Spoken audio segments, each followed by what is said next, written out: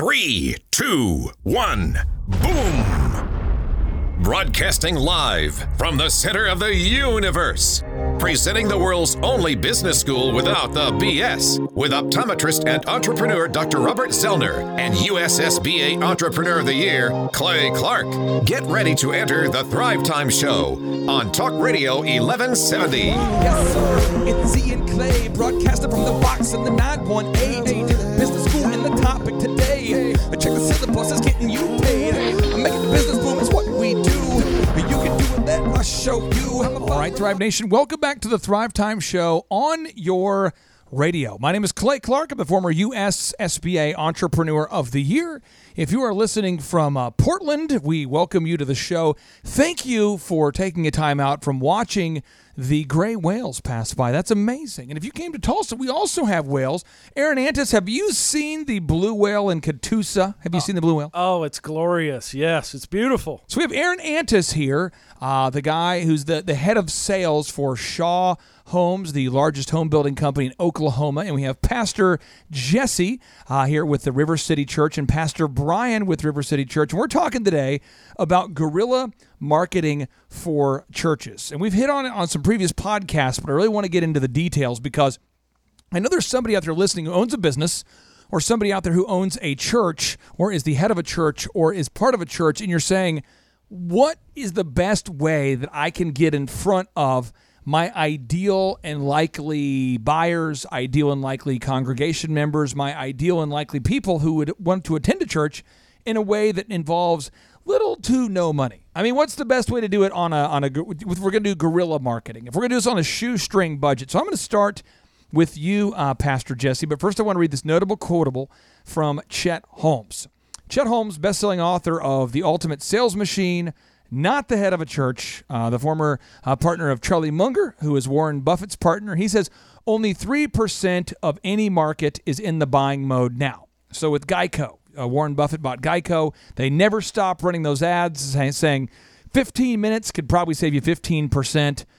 I know in the church business, you're probably not making a no-brainer promising people they can save money on their insurance, but do you not try to consistently talk to people over and over and invite them to church? Or do you do like a once a year kind of invite, or how often are you inviting people to church? Well, we definitely have the best product available on the There market. We go. And so we put at our church, we put 2 invite cards in every seat on Sunday morning so that when they walk in, they automatically have something in their hand that they can touch base with someone around them. And we remind them to look for someone unchurched or unsaved every single week. And the way that we do that is every ball game we go in, every coffee shop, we make it a point to be in public. A lot of people, I don't know why Christians and church staff, they feel like they need to get introverted and go into their office, but we really make it a point to always go to lunch, to always go to the coffee shop. And if we have completely saturated that place and invited every human being that is alive and breathing, then we will always change our dry cleaner, the grocery store that I go to on a weekly basis. And every person that I run into, I grin. They love my children. If they compliment my kids, I say, oh, thank you so much. We're going to keep them. And we would love it if you'd come to church with us. And then my kids are like, yeah, you have to go to our church. The kids ministry is amazing. They're like, oh, I have kids. And then they want to come. So every place we are is always at the forefront of our mind that there is somebody here that needs River City Church. So you don't have any shame in the game about inviting people to church. I mean, it's a consistency. You don't feel bad about it. No way. There's somebody out there listening, though, who says, I just wonder, I don't want to offend people. You know, the lady, she cuts my hair, and if I invite her to church and she says no, it's like, Gretzky's denied. And I feel like it's weird now. It's like I've proposed for somebody, I proposed and she said no. I mean, talk to me about when you've invited somebody that you know, a service provider, maybe the oil change guy, the hairdresser guy, the hairdresser lady, and they just shut you down, Pastor Jesse. I mean, is there a time where they just shut you down? But is it awkward? I have only ever had someone shut me down whenever and most of the time this never happens. Only one time have I been in a public setting and someone's been there and she was sick and I said, hey, can I pray for you? People love it whenever you ask them if they can pray. Believe it or not, they are so looking for some answer that if you say, can I pray for you? They say, yeah, because they think you're going to go home and go into a closet somewhere and you're going to pray for them. And I go, oh, that's wonderful. Hand me your hand. And then they'll just like give me their hand and I'll like pray a real short prayer like, God, we thank you for your healing. We thank you for your blessing. And I just ask that you'd bless this lady. Amen. And then she's like, oh my gosh, and she tears up. She loves it. I've only ever had one lady tell me no. And you know what happened? She had stage 4 cancer.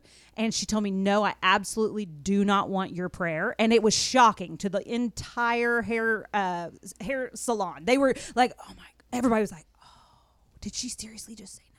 And then a few weeks later, Kretzky denied. A few weeks later, we attended her funeral, but she was going to die anyway. So it's no loss. It was like, I mean, it's a loss for her family, but I just mean the prayer wasn't a loss. The offer wasn't a loss because I tried. I did everything that I could do. She didn't want it. It's the one time in 14 years that anyone has ever shut me down for prayer or invitation. For anybody out there who says, listen, I don't tune into your show for Christian tips, that's cool. That's cool. That's great. I appreciate that. These are universal principles one could use to grow a church or a business that sells hamburgers. You have to deal with the fear of rejection. So step number 1, I want everybody out there to take today. Make a list of 30 places where your ideal and likely buyers hang out. Make a list of 30 places where your ideal and likely buyers hang out. So for the churches, I got together with Pastor Brian and Pastor Jesse ahead of time. I'm going to list you out a few that they recommended. Every local sporting event, 1. 2, school ball games. 3, Starbucks. 4, kids' classes. Get your kids enrolled in a class there, pastors.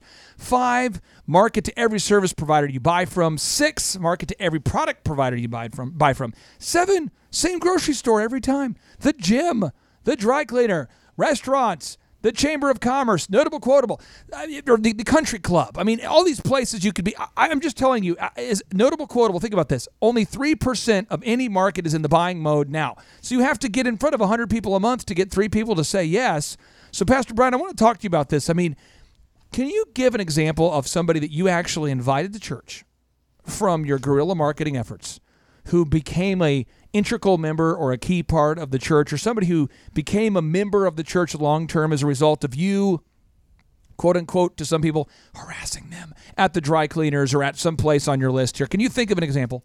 Man, the list is so long of people, especially in the early days when we had no other marketing plan. Jesse and I, we lived in a pizza shop, inviting people, talking to young people. We lived in the coffee shops, and there was this group of 20-year-olds that we're investing in. Their lives are kind of falling apart then, and we weren't old, but we're 6 years older, right? We're married. You're old. We look stable to these people because stable is relative when you're 19 As soon as you get 20. married, anybody who's 20 looks like they're just a person. You're a how old pillar. Are you 13, Carl? No, I'm 24. Oh, okay. Yeah, now you're a you pillar. Get married. I mean, you're a pillar of the community. So we would invest in these people all the time, and now I see them. I think about one guy, the first real millennial. Ooh. The first millennial I ever met and I hired. And this is before nobody talked about millennials. Nobody knew what they were. And we ministered to him on a college campus. We'll call his name Bubba. All right? Bubba to conceal his identity. And so we ministered to him and his friend, and they come to the church because our church was meeting on the college campus. So I would work that then. And he came. He got his life right with Christ. God touched him, moved on him. And then he was a part of the church forever. Then I hired him, and some of those millennial characteristics showed up.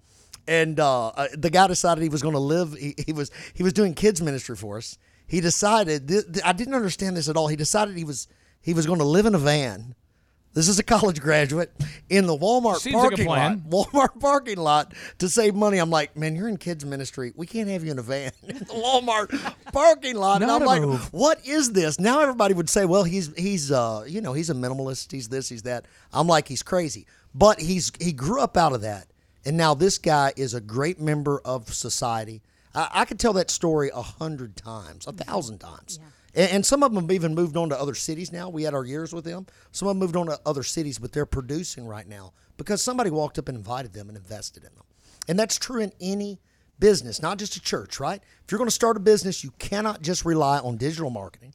It's got to be right. The digital marketing has to be right, but you have to be able to do it as a human. Walk up and tell them about your product, tell them about your service, tell them about your church. This is a thought I want to put into the minds of everybody out there. Why are we not getting in front of our ideal and likely buyers? There's two options, really. Neither one is super positive. One is we're lazy. Well, I'm not lazy. I just don't move my body or my mind. I like TV. I'm passionate. I want to stay relevant. I want to know what's going on in the news for 5.2 hours a day, according to Gallup. I mean, that makes sense because I'm a passionate person. I want to stay relevant. I mean, that's okay, fine. You're not lazy. You're not lazy. You're not afraid. You're just somebody who likes TV. Okay, fine. That's fine. Now, Aaron Antis, you have grown Shaw Homes by selling homes to your ideal and likely buyers. Correct. Now, Shaw Homes, now you can afford to advertise and run Facebook ads and that kind of thing. But previous to that, you had to just get out there and hustle. Absolutely. What would you say to the entrepreneur out there from a non-religious perspective that says, I'm just kind of afraid about getting rejected. I mean, I just can't take the rejection. Yeah, I mean, I think everybody who tries to market a product, I can remember in the early days, what we would do is I told the salespeople, when you're out there, you're at the bank, you're running errands, you're at the QT gas station and you're paying for something, you'll hear people around you talking about looking for a home. I mean, it's an HGTV world we live in, and so there will be people out there who are standing in line and they're saying, the home we've been looking at, it's really beautiful. It's got this, classic style. And so you just kind of turn around and address them and smile on your face. Big smile on your face. And I need you now tonight. And I need you more than ever. Don't sing to them, but that's a good idea. I might try that in the future. But you turn around with a big smile on your face and you're like, hey, that's really interesting that you're talking about homes. I just happen to be. And guess what? You have a 20-cent business card in your back pocket that you pull out, and all of a sudden, your marketing is very inexpensive. So whether you are not marketing for a church or you are, either way, make a list of at least 30 places where your ideal and likely buyers congregate, and every single month go there at least once and pass out a card to every single human out there. Now, I'm going to give you a story that will help somebody out there who's dealing with fear. There is a book that I read years ago called In-N-Out Burger, about this company called In-N-Out Burger. What an innovative title. And the founder of In-N-Out Burger, his name was Harry Snyder, and he was once a communist. He was a communist. And he became a Christian, and so he said, this is amazing. It's changed my life. I need to print this on the cups. So if you get an In-N-Out Burger cup, the bottom of it says Proverbs 3:5. Then he has John 3:16 on cups. He has all these things are printed out on everything. I'll pull it up on the big screen so you guys can see it here in the studio. It's on the big screen there. And he prints it out on everything. And in the book, In-N-Out Burger by Stacy Perman, he was asked, he's asked, hey, didn't you worry about losing customers? I mean, you're based in L.A., not necessarily the hotbed of the Bible Belt, And he says, I'd rather be embarrassed in front of humans than God. And so people, what? And so he took a lot of heat for doing this, but he built it into the trust and into the bylaws. So now the company's run by people that don't share his beliefs, but they cannot change the packaging no matter what. And so I would just say, if you're out there and you're a Christian, you own a business and you say, I want to share the gospel on my packaging, but you're afraid to, who cares? Yeah. Right? I mean, what if you? I would just go for it. I would just tell you, you've got to, and whether you're marketing a business or a church, you've got to put fear aside and reach out to your ideal and likely buyers consistently, because only 3% of them are wanting what you're selling right now. When we come back, we're going to talk about defining your core story. Defining your core story. What are you truly all about? Do you love cats? Do you not love cats? Stay tuned.